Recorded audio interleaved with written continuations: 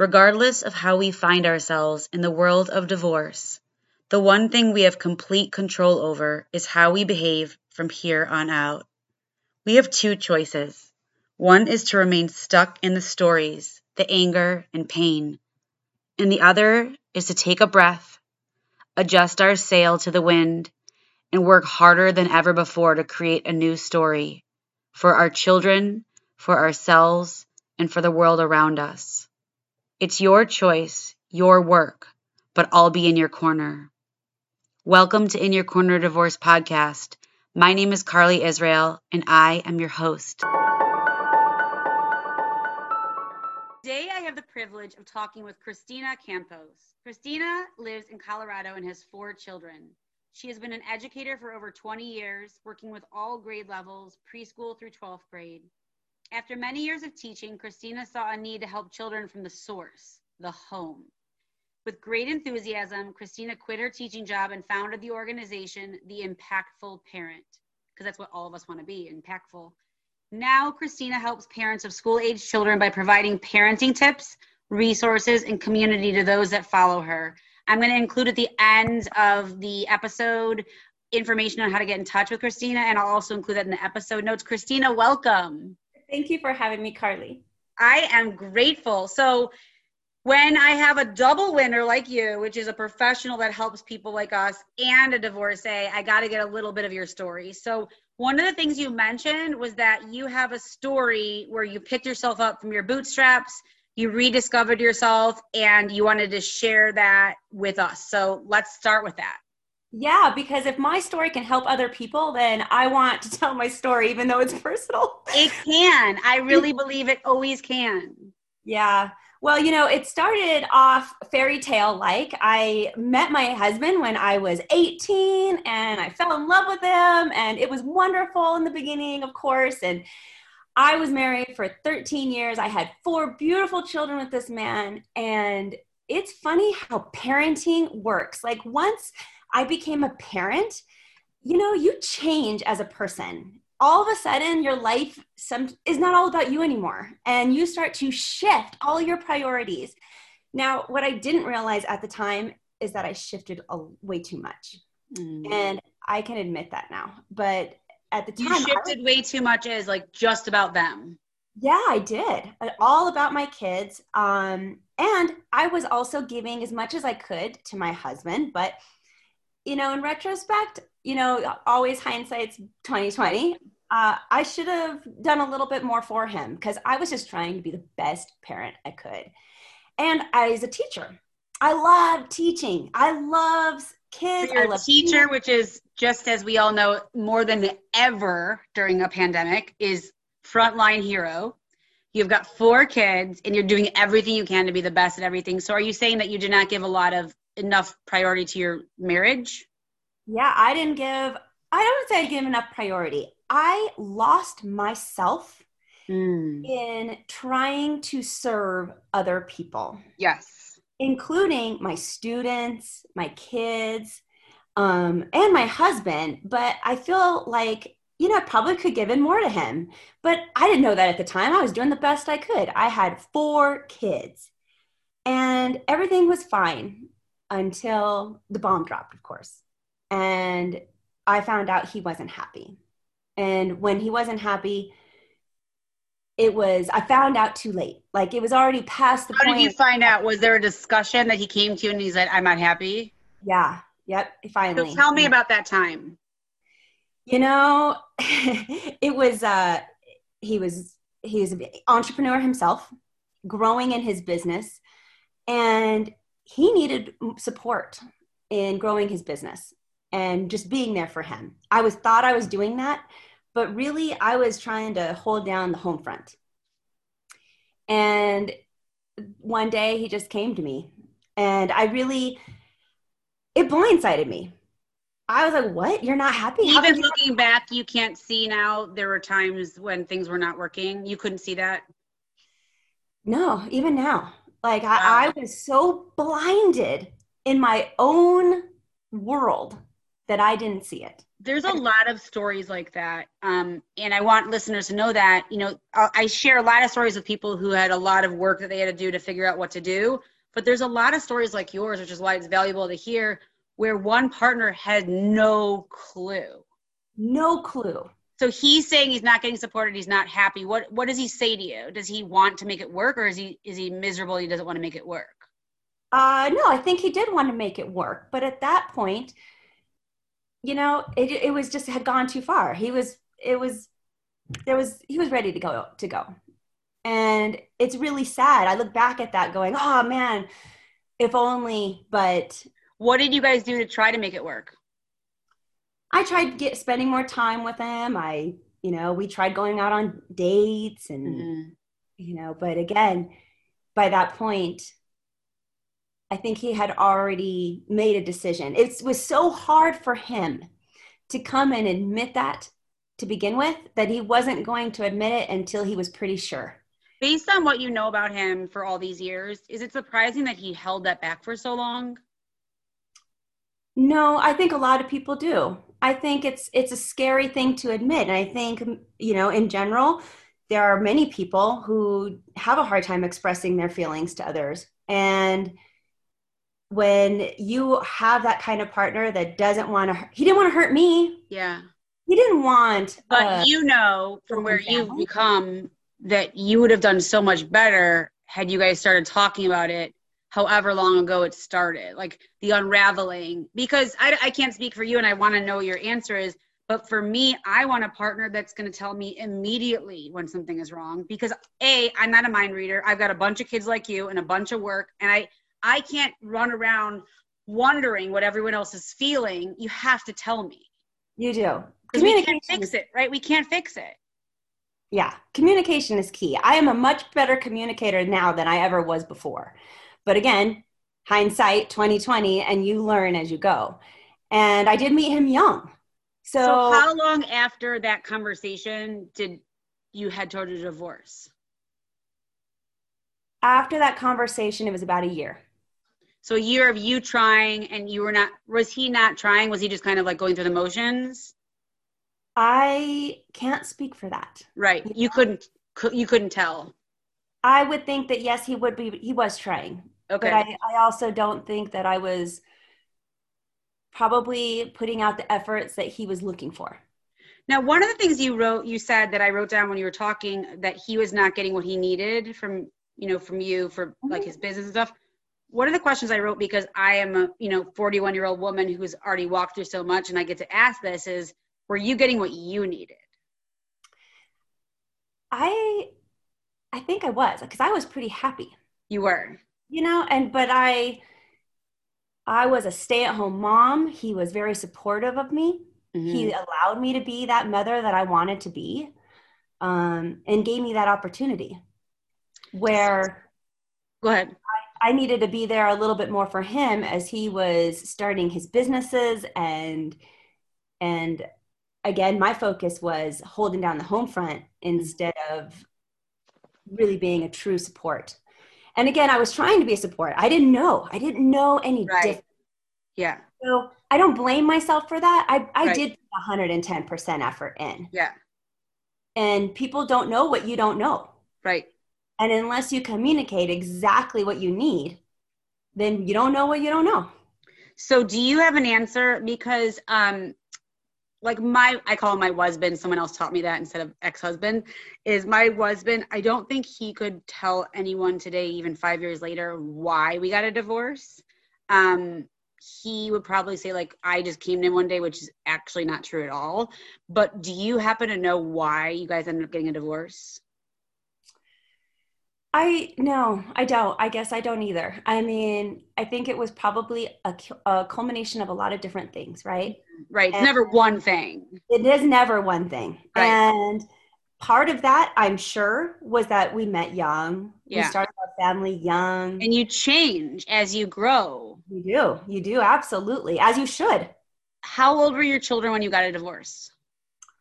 Oh, well, now my children are 18, 16, 10, and 7. You are in the middle. Yeah. And the divorce was 6 years ago. Okay. So your oldest was 12 and your youngest was 1. Yes. Wow. Okay. And another thing to think about is, as my youngest was 1, I mean, that's a lot of work to care for an infant. So as I'm trying to help him, I have an infant at home. Right. So did you feel angry? I'm not angry. No, were you? Were you angry? Yes. Well, of course. I went through all the slew of emotions. Yeah. My favorite place, every parent has this. Yeah. A place in your house where you cry and let out your emotions, or go and be and talk to your girlfriend in secret. Yeah. For me, that's the closet. I go and hide in my closet, and I did so much crying in my closet. I could cry. I bet. Day. Yeah. We went in there, and that was my safe space. Yeah. You have to process those feelings of anger, disappointment, what's wrong with me, right, what happened. You analyze everything down to details, which you shouldn't, but you do. And you have to go through that. There's no way to get out of it except for through. So I 100% believe I have it tattooed on my arm. The only way out is through. It's one of my favorite beliefs. It's how I coach my clients. There is I don't care how much money you have. You cannot buy your way out of this. You have to walk through it. You can't. So my question to you is, what happened with the divorce and the post-divorce? Like, how did you get to a place where you are today? And what about your story? Did you get to rediscover yourself? Like, how was that process for you? It was hard. So after weeks, maybe months, right, of crying in the closet, yeah. I came to a point where you hit a crossroads. And it's a very real crossroads where you have to make a decision. Yeah. Am I going to continue to feel sorry for myself and dwell on all this? Or am I going to try to recover and show my children, really it came down to, I want to show my children that their mom is resilient. And yes, I love that word so much, because here's the thing. If we don't show them that, then when they face adversity, because it's going to happen, they're not going to know how to do it. And the fact that you said you were at a crossroad reminds me of what I'm sure you do with your coaching, which is what I do is we have a choice. Absolutely. You can stay stuck in your bitter story, or you can say, okay, this is what happened. Now what am I going to do with it? Right. And that's what I did. I said, what am I going to do with this? Mm-hmm. And then I looked at myself in the mirror, and I'm going to be honest with you, Carly. I said, who's that? I, at that point, realized I did not know who I was. Mm-hmm. I had given myself to my children, my school that I was teaching for, my husband. I didn't know what I even liked anymore. I was like, do I actually really like that movie, or am I just watching it because it's habit? What am I really want to go and do after work today? Do I really like that kind of food? What do I really want to cook for dinner? Because I was so completely lost. I'd given that I didn't know who I was anymore. Yeah. And when I realized that, I cried some more in my closet. Yeah, because it's like a grief of like, how did this happen? How did I allow this to happen? It is. And then I said, well, no wonder, but really like, oh, well, the person that I was, I don't even know who that is. And I need to figure it out, because moving forward, I cannot no longer be a wife. So who am I going to be now? And who do I really want that person to look like? I love that question. Can you say it again? Who do I want to be now? What do I want to look like? Right. And we get to choose that. You do. You absolutely write that. We get to like, we thought that the story was written, and now we're like, crap, I get to write the rest of the story. That's an exciting thing. It's not like it's obviously overwhelming, but like, what do I want to do with it? Yeah. How was your relationship with your co-parent through the divorce and now? So that was another conscious choice I made. And I made a choice at that moment. Not only when one of the things I did is like write down goals of what I really wanted to do, who I really wanted to be, what did I really want to role model for my kids? And I mean, write them down, because there's some kind of connection between your brain and Yes. the paper. Yeah. Not putting it in your phone, but writing it down With a and pen, posting right? it somewhere. Yes. And one of the things that I posted or wrote down on my stuff is, I'm going to take the high road here. It's going Yes. to be hard, You Michelle Obama'd it. but I'm going to take the high road. I can't even tell you how much I do that. And I say to my friends who don't know how to do this, I said, there's no traffic up there because it's very hard to find other people doing it. Yes. And it's very difficult. It's not an easy road. No. But I'm going to say, I am going to get along with this man. I am not going to be bitter. Yeah. And I'm going to show my kids that you can get along with somebody. Because in the end, he was still my best friend, which made it hurt. Half of your children. More. Say that again? I said, when he's your best friend, that makes it hurt even more because he left me. Yeah. But the love did not go away. Right. I was mad. I was disappointed. I was bitter. But I'm not going to show that, because I'm going to take the high road and I'm going to figure out how to do this. And I'm going to model that you can do this. Yes. And it's not an easy road. To this day, it's still not always an easy road, but it is a road worth taking. What are your wins in co-parenting, and what are your things that you're like, ugh, that was a mistake, I need to do that better? I would say the wins have been really improving the communication between the two of us. Really saying, hey, I'm going to be flexible and really try to accommodate, and let's really figure out how we're going to put the kids first. Yes. The difficulty has been when you don't agree. Yes. Really what the best thing is for the kids. And that's hard because you're not always going to agree. But so one of the things that I always like in a dream scenario, I have 3 types of people I work with. I either work with someone who doesn't know if they want a divorce and I help them figure it out. And we kind of go through all the facts and just lay it out. I never tell anyone what to do, but I show them all their options. Mm-hmm. And then if they end up wanting to go through the divorce, I walk them through the process of like what's really important to put in the shared parenting plan, things that like lawyers won't remember because they're only working on like the money and all that. Or I work with someone in the middle of it that's a mess, or post. But the dream scenario is someone that's just made the decision, okay, this is what we're going to do. And then we say, is your main priority to make sure that the children are not messed up by this choice that was not their choice? And what is that going to look like for them? So when you said, how do we put the kids first? I believe that we specifically need to add those details to our shared parenting plan. I did it, but I think that I wish I would have. And it's that question, how do we put the kids first? Not let's put the kids first. People make it a statement. Yes. And it's not a statement, it's a question. How do we do this so that we both are okay with the answer? Yes. And what will it look like? Yes, because then it becomes a discussion, because the statement just says, yes, I agree with you. But then there's no discussion. So you have to ask. It's the question. How do we put our kids first? How? And for my ex-husband and I'm very fortunate. He also understood that we wanted to do that. And I was, again, it's so wonderful that I could have the conversation with him. We have a very unconventional kind of divorce where legally he has the children 50-50. But in reality, I have the children. I'm the primary caregiver.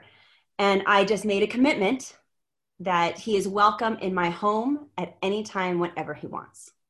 So the kids now have a safe place to land all the time that is home.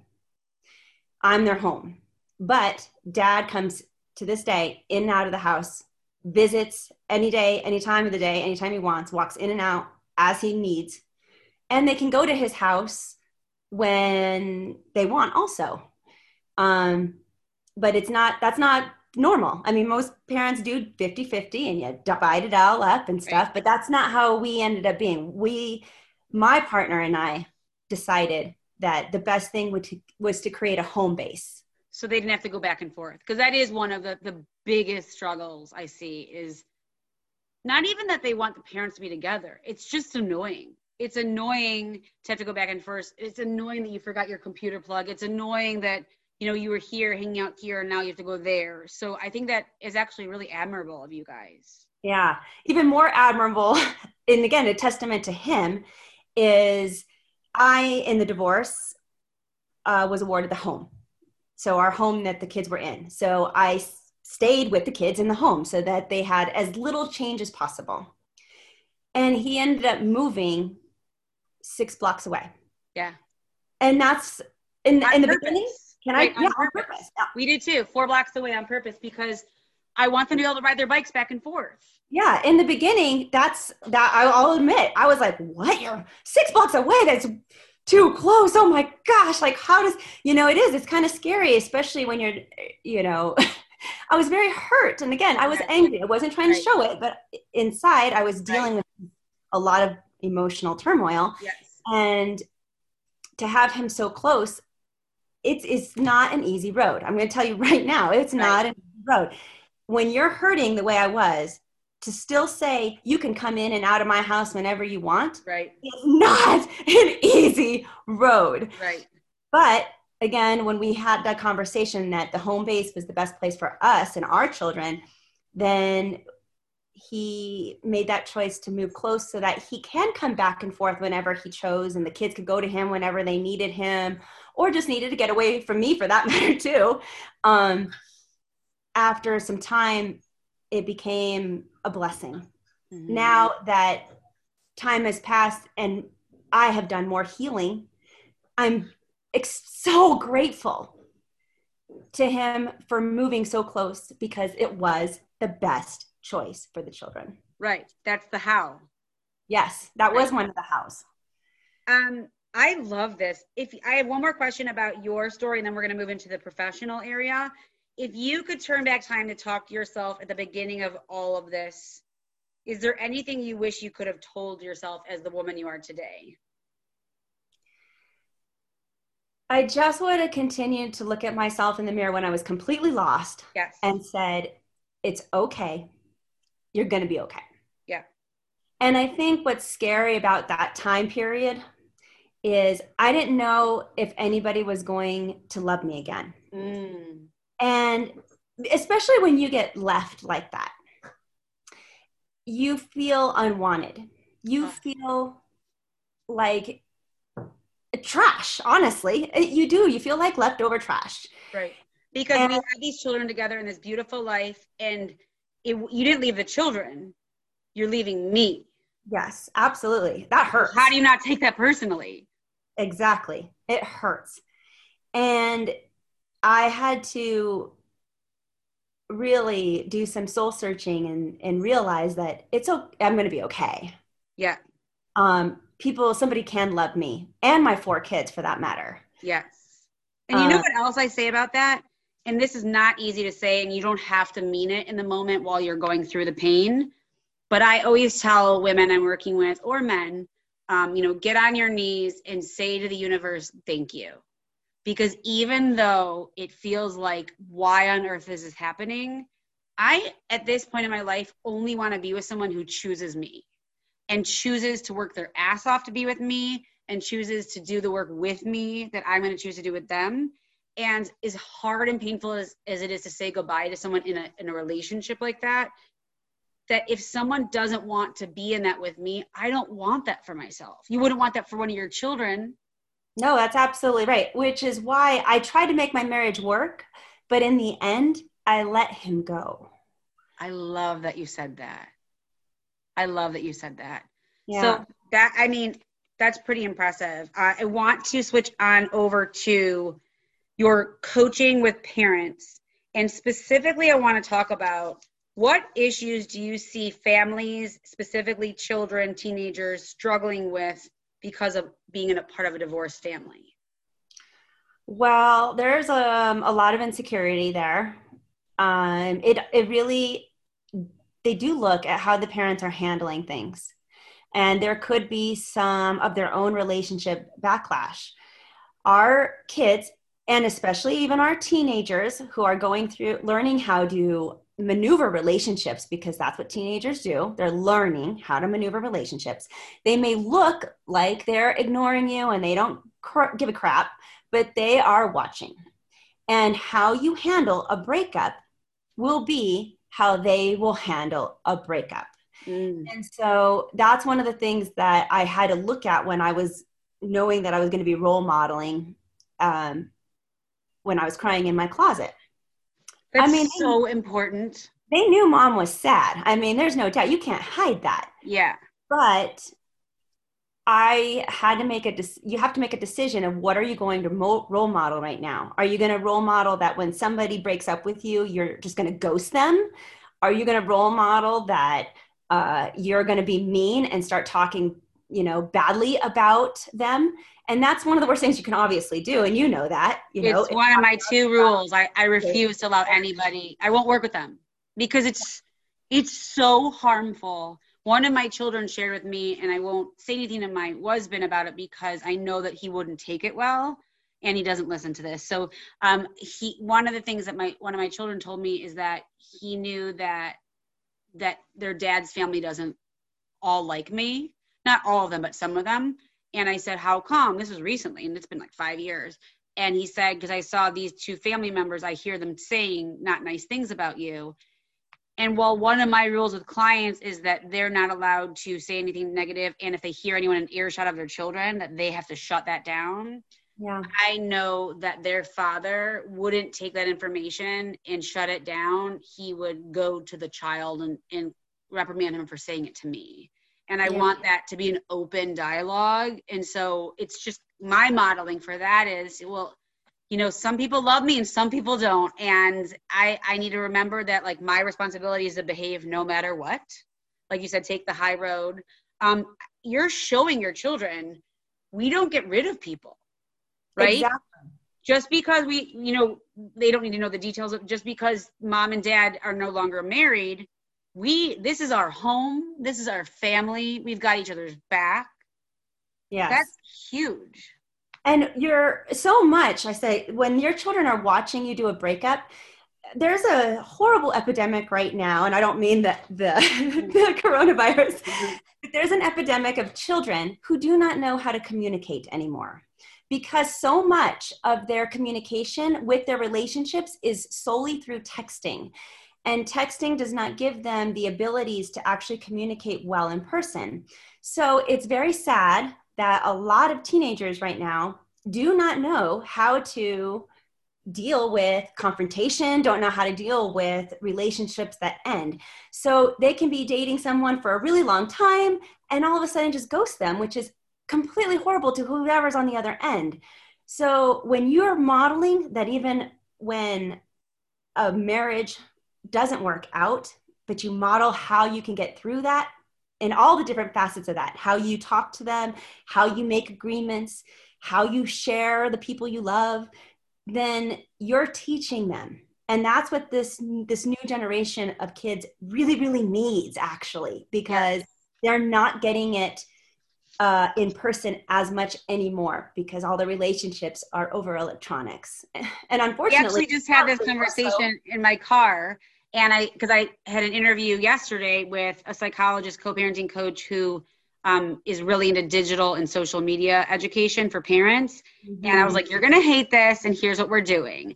And we're not removing everything, but we're changing it so there's more balance. And I got their father to be on board, thank goodness, because it's really hard when it's not the same. Yeah. But I explained to them, it wasn't just something we're doing. It's, you guys don't know how to have a conversation with people. Like, unless you're on digital, you literally don't know how to communicate. And when you're not on digital, you don't want to communicate. And so one of the things we're going to do is we're going to have some balance so we can learn how to be part of life, right? Yeah. We didn't have this growing up. I mean, there was like a Nintendo and a Game Boy, but like right. It was between like going to the mall with your friends or going to the pool and riding bikes or staying home by yourself. You would never stay home by yourself. No. It's a whole, so you're seeing the struggle with children or teens because they're learning how to maneuver relationships watching you. What other struggles or insecurities are you seeing from families of divorced homes that you want our listeners to hear so they can pivot how they're behaving?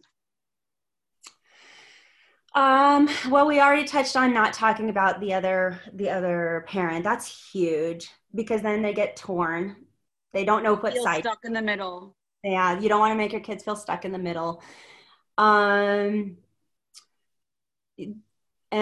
yeah, just as they learn their own relationships and how to deal with them, it's still super important for the mother and the father to role model the new relationships and how they deal with the boyfriend and the new dating situation coming in. It's fairly interesting in my personal family because I have children that don't remember me being married to my ex-husband. Right.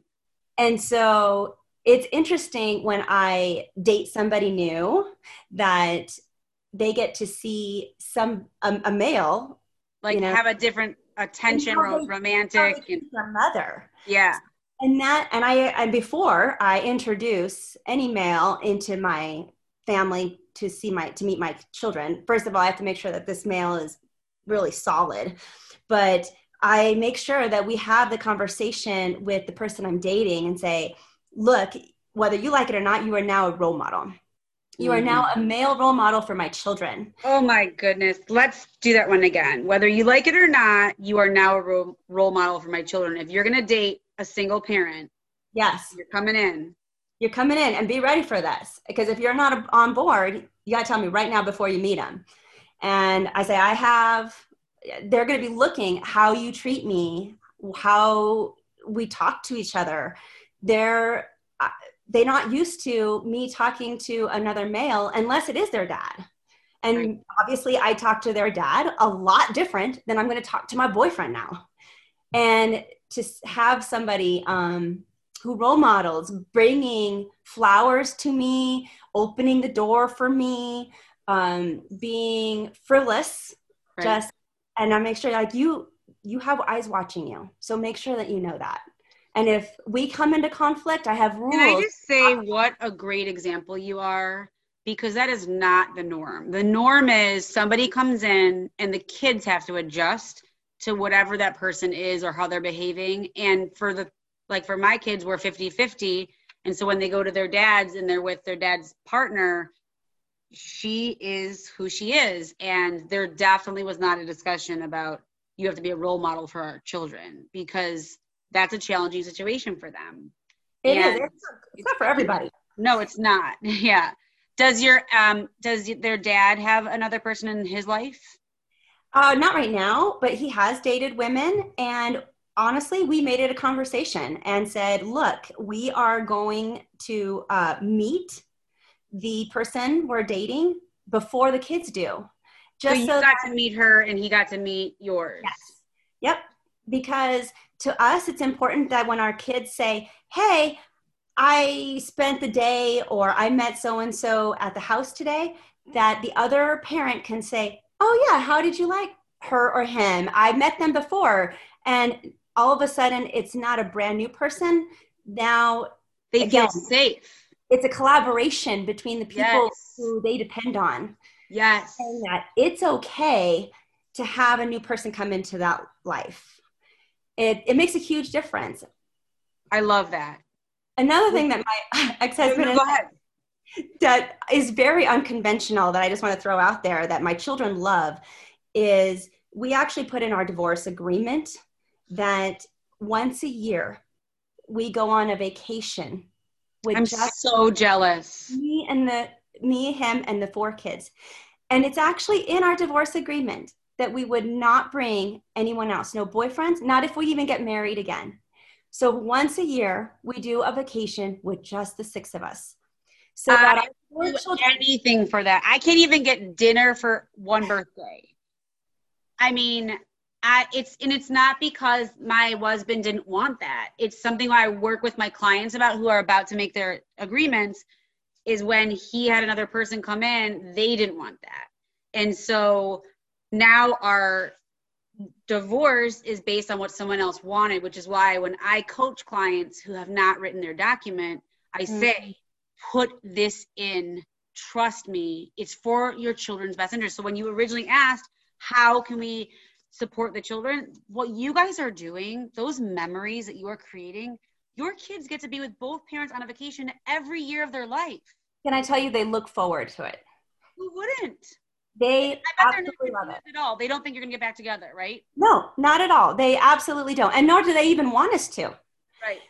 They, maybe the youngest might, I'll be honest with that. She might, because younger kids still have dreams of their parents being together. Yeah. But the older children don't. They understand that it didn't work out, and they do remember us together. And they just don't have a desire for us to be together. But they all look forward to our once a year vacation. I love that. I've never heard that. I love that so much. I'm remarried, and I've encouraged my husband to go on vacation with his, because I know how important it is to the kids, and not everyone gets an understanding partner that says, I'm not insecure. I have no worries about this. This is your family. Please go do this. Well, I'll tell you right now, and for anybody who wants to take this piece of advice that I'm giving them to do this, is that it can be really difficult for the boyfriend or the girlfriend or this, future spouse or whatever. It really can. And it's been a point of contention in my relationships, and for his too. I'm not going to lie about that. So are you just very matter of fact, like, I hear you that you're having a struggle with this, but this is a non-negotiable? It is. Well, because I put it in the divorce document, we both did. We are legally bound to do it. That is why I want everyone to do it. That is why I want them to put in birthday dinners. That's why I want Halloween and 4th of July and holidays. Yes. Because no other new person can argue with a legal document. Sorry, nope. It's in the legal document. It's in there. And it's something that's set into place before they were even in the picture. It's an expectation. You're walking into my life. I want you to know a few things. Yep. We don't have a typical divorce, which I hope one day we don't say these words. I hope one day a non-typical divorce is where the parents can't be in the same room and the kids are harmed. I hope a typical divorce becomes, look, this didn't work out. There's a lot of story behind it. It's nobody's business. We're moving forward, and we're going to do everything we can to make these children have a great life. Yes. And again, very difficult. I'm not going to lie into your audience and say this is an easy road. This is a hard road. And people judge and they question, and it's not their business. No, it's not. And we get I get lots of comments, but most of them are really positive. There's people who look at my ex-husband and I as we still, go on our vacations together and say, wow, that's amazing. And we get separate rooms. I mean, we're not like together. We're just on a same family. Your family, and you're having memories together. I've got to tell you, I'm not a jealous person, and I am jealous of that. I would do anything for that, because what it will give my children, for us, it's actually a sacrifice. Like, you have to talk about taking the high road. You have to take the high road 24 hours a day on vacations, because the things that you don't enjoy necessarily will come up, and that's not going to go away, and you have to behave. And I will also say that in the beginning, those vacations were really hard for me, because I was the person who was left, right? So I still had a lot of feelings. And those vacations, it was like pulling my heart, like just ripping it apart. I wish I could tell your audience that, oh, what a beautiful thing. I want them to know the truth, because hard as F. Right. They're going to think something's wrong with them when it's hard, because here's the thing.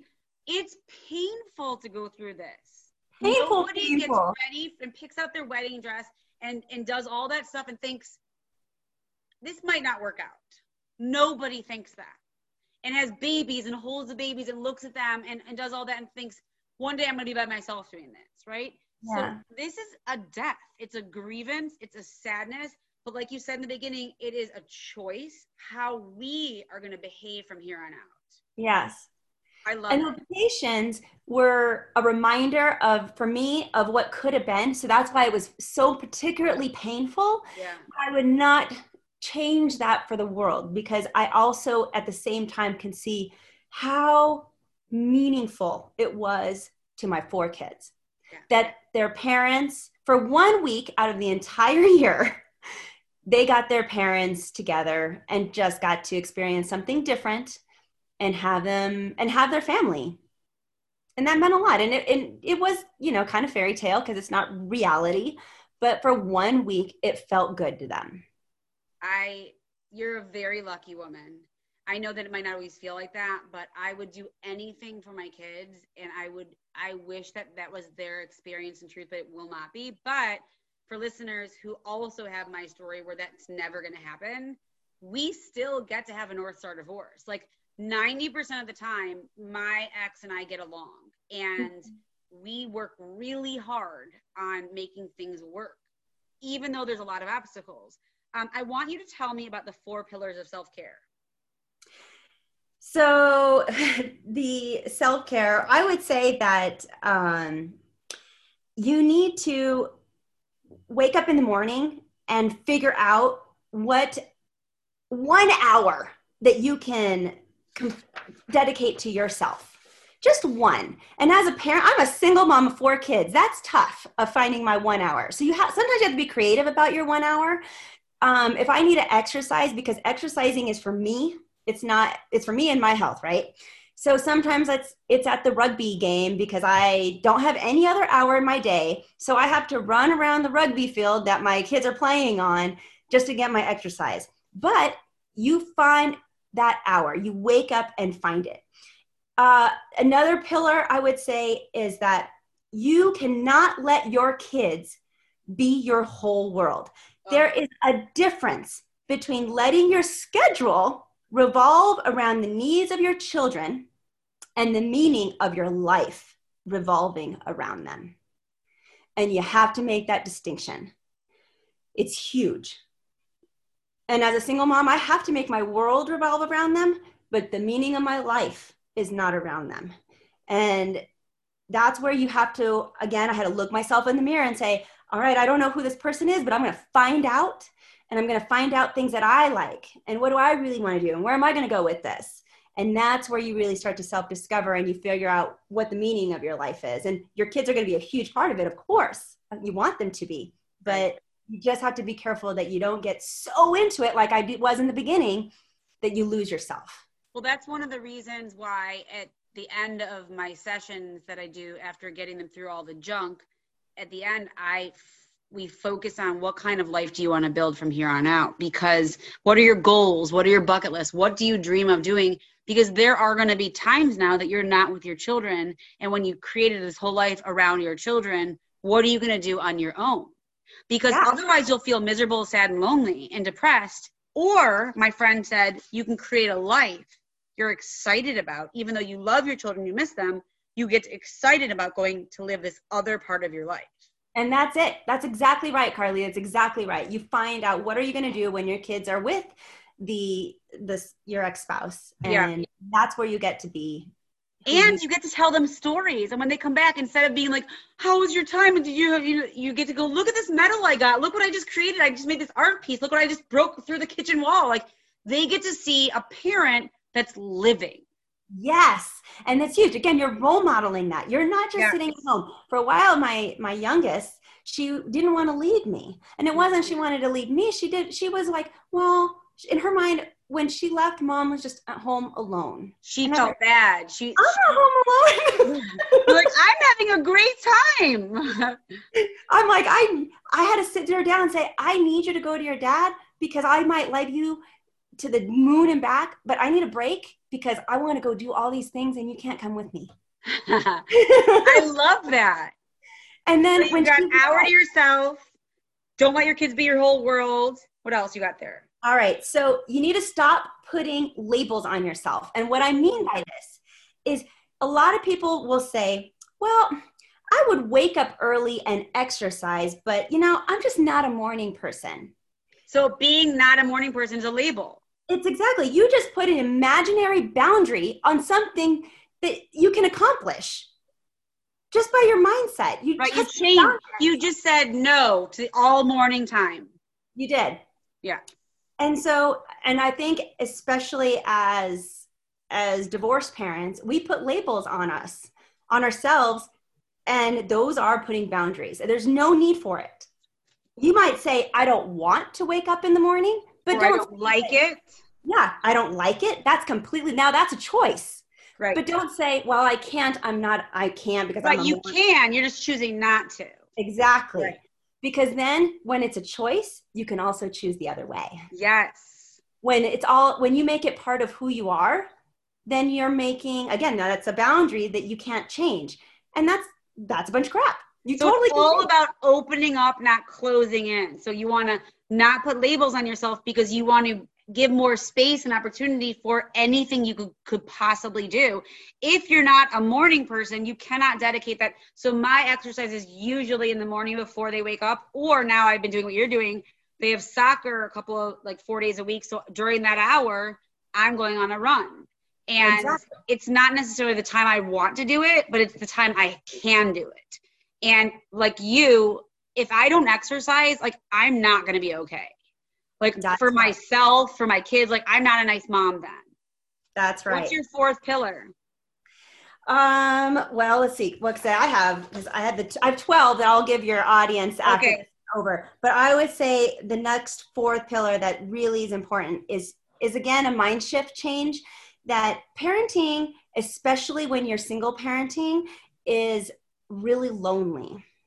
So with that, you do have to make efforts to connect with other people. You have to make that effort to call the friend, make that whatever that you need to do, whether it's a dinner or whatever. But stop telling yourself that you're stuck with your kids all day long. Instead, you have an opportunity to be with your kids a lot that day. Yes, I love that. Because you know what? I know personally families and friends who would sell their house for nothing and cut off their legs to be with their kids for one more day because they don't get to be because they're gone. And I love that. For me is about changing it from a have to, need to get to. And when we change our word just to get from half, it changes our entire perspective. I don't have to go to work. I get to. During this pandemic, there's a lot of people that don't have a job, and I do. Yes. It's a get to. Yes. And that you can apply that to just about anything, really, to help you shift your mindset. And I'll tell your audience, in the beginning, you're going to feel like, oh, that's not true. I'm just lying to myself. It's okay. Yes. Actually, lie to yourself for a while, and eventually you'll begin to believe it. And when you believe it, then all of a sudden you'll feel better. Yes. You take the action. You keep taking the action as if, and eventually it happens. It does. And I had to do that after crying in the closet. I bet you did. I bet after, here's the thing. When you're done crying in the closet, you still need to make dinner. You do. And you're like, are you done? We're starving. Mm-hmm. And every day, even though I didn't want to wake up and get out of bed, you say, I got this. And I didn't believe it. But every day you say, I wake up, I got this. And eventually, you got this. I do. I love I got this. I love you got this. When I'm a runner, and when I did a big race for me, seeing the you got this sign, that I'm like, okay, I can do this. I have 2 more questions for you because I probably could talk to you forever. But my first one before my last one is, you talked about learning how to calm emotions and take control of your household again, how to help cope when you have kids that are really, one of my kids is very emotionally charged, gets very intensely angry, and kind of vacuum sucks the entire house. Yeah. How do you help parents with that kind of issue, especially as a single parent who has nobody to it's your turn, you're in, I'm out? Yeah. So emotions are the tip of an iceberg. A lot of psychologists use that analogy. You see anger. That's what you see. But really underneath the iceberg, underneath that water, there's a slew of other emotions. So step 1 is really figuring out, why is my child showing anger? Is it really that they just feel out of control because they can't control their environment? Is that, and in a divorce, that's a lot of kids will come out angry because they can't control their parents to stay together. So it comes out as anger. Or, are they anxious that they're not going to see a parent as much as they used to? Or are they scared that their life is never going to be the same, which is true, but are they afraid of the future? So you really got to figure out what is underneath the water, because all you're going to see is a mad kid. Yes. So it's about figuring out what's underneath the water.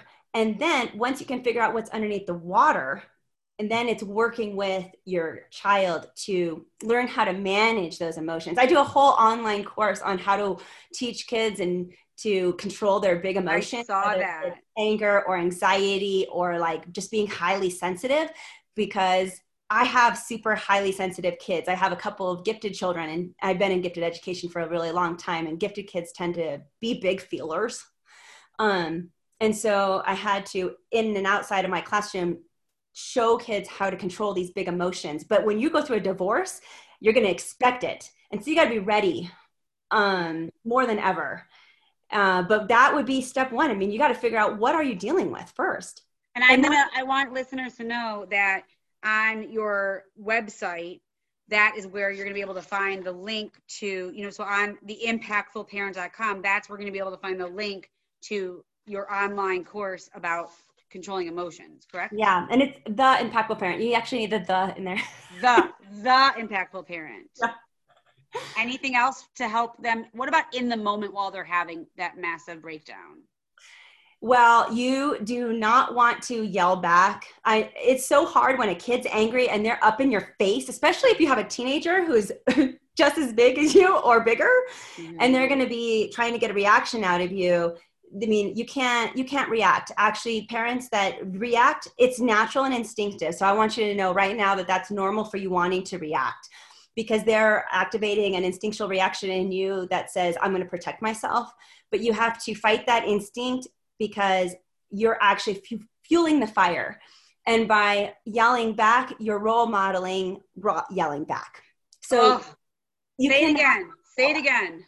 You're role modeling yelling back, and that's how people react when you do that. So you can't. So you have to, first step would be get your child to calm down. And what I do is I tell my kids, I see that you're angry, but I cannot hear you right now. I will not listen to you while you're talking to me like this. If you want me to be on your side and hear what you have to say, come back to me when you're ready. And then I send them off. Whether it's to their room to calm down, even if it's to an electronic for a little while to calm down. This is so good. I am making my husband listen to this when he comes home, because this is exactly what he's struggling with right now. And me, we both have like the kid or kids that are like always doing this. And I love I can't hear you right now. I need you to be able to get to a place where you can talk in a way that I can hear you. I want to be on your side and hear you, but I can't hear you the way you're talking. And that's it. You say, I want to be on your side and hear you, but I can't when you're talking like this. And what that does is actually does two things. One, it shows that you have boundaries on how you will accept people to talk to you. Yes. Great role modeling. The second thing that it does is that it shows your child how they're acting without you pointing fingers at them. So you just pointed out their bad behavior without saying, stop it, don't do that anymore. You can't talk to me like that. Because yelling back like that, again, just shows that you get yelled back at when people yell at you. So I just go, nope, can't hear you right now. Let me know when you're ready. And now my kids know, like they don't even try to approach me, because they know they're just going to get shut down. Right, because you're consistent with it. Yes, absolutely. You have to be consistent. But when you push them away, again, to go and calm down in there, whatever their calm down space is, again, they can come back to you and in that calm space, and then you do listen. And at that point, I don't care what you're doing. You have to put everything to the side to listen to them, because then you say, even if you're so busy or in your middle of work or whatever that might look like, you have to stop what you're doing and say, oh, you're ready. Now you are my priority. Yes. And that you've just role modeled to them that if you want to communicate with somebody and get your needs met, you have to do it in a calm manner. That otherwise what will happen, what I see a lot is the kid will have tantrum, or they're angry. And then the parent is screaming and and everyone is riled up and nobody is calm. And then the parent feels guilty, which is the last question I'm leading into. How do you walk away from feeling guilty, especially as a single parent who has this guilt of, I couldn't provide them the family that we hope to have. I can't do everything. I'm physically responsible for financially taking care of this house and cleaning it and doing the garbage and all this stuff. How do you, with the self-care that you talk about and all of it, not walk around with guilt? That's probably one of the harder things, right? Parent guilt is real. And I think that it's about really understanding that you need to give yourself grace. And that's not, again, high road, not an easy path. But if you're truly putting out as much effort as you can to all these facets, just being the best parent you can. Are you going to yell back at your kids sometimes? Sure, you're gonna. But if you follow yelling back up with an apology and saying, look, I'm sorry that I yelled at you. You yelled at me and you triggered me, and I'm sorry that I yelled back at you. That was wrong. And that's really putting in effort as a parent. If you really truly put in effort as a parent and even say sorry, whatever that looks like to you, then you can come to a more peaceful place and say, I'm doing the best I can. Because your kids will also see that you're doing the best you can. And apology goes a long way because you aren't going to do things perfect. But again, you're role modeling that I'm not perfect, but I will admit when I'm wrong. And it's okay to apologize. It's okay to be vulnerable. They're your children and they love you no matter what. So just like you love them no matter what. And the more that you can role model just, hey, it's okay being human. I'm going to apologize. I made a mistake. Then now they can admit when they make mistakes and they don't feel like they have to be perfect all the time or hide their imperfections, because you're role modeling that it's okay. We're not all perfect. And I can admit when I'm wrong and I'll apologize. And this is the best I can do. Yeah. And you'll see that, especially as they get older and older. I can't tell you, my teenagers, they're amazing because they're eyes wide open. And they now, unlike before when they were younger, they see my ex-husband and me for who we are, good and bad. Yeah. And it's okay. And they accept us and it's fine. And, you're role modeling that because it's okay to give yourself grace. Right. Our responsibility is to raise these children to be good humans. And the way that we are going to go about doing that, what I'm hearing from you, is by role modeling. You've been talking about that from the beginning, is how we behave, how we treat other people and ourselves, really importantly, is how our children are going to learn how to do that. Children, right, to be yellers and to shut people out of their life and to not deal with things, then we should pay attention that that's what we're doing. Yes. You cannot teach your child respect by treating them without respect. Ugh. You have so many good gems. I'm so grateful for you. So this is just the tip of the iceberg for you. And I want everyone to know that if you want to see Christina more, go to theimpactfulparent.com. On there, she has a link to her 12 steps that she was talking about. Also, you have a number of online courses where they can learn about parenting, and they can hire you as a parenting coach, because who doesn't need your help? Like, we all need your help. I'm so grateful for your time. Thank you for having me. I really appreciate it. You are wonderful, and I hope to stay collaborating with you because I can't do this alone either. Yes, that's right. It takes a village. It does. And I love your village. So thank you so much. For any listeners who would like to go deeper into my story, check out my memoir, Seconds and Inches, available in paperback, audio, or digital on Amazon, Barnes & Noble, iTunes, and IndieBound. Remember, we get to write this next chapter for our kids, for ourselves, and for the world around us. Have a great day.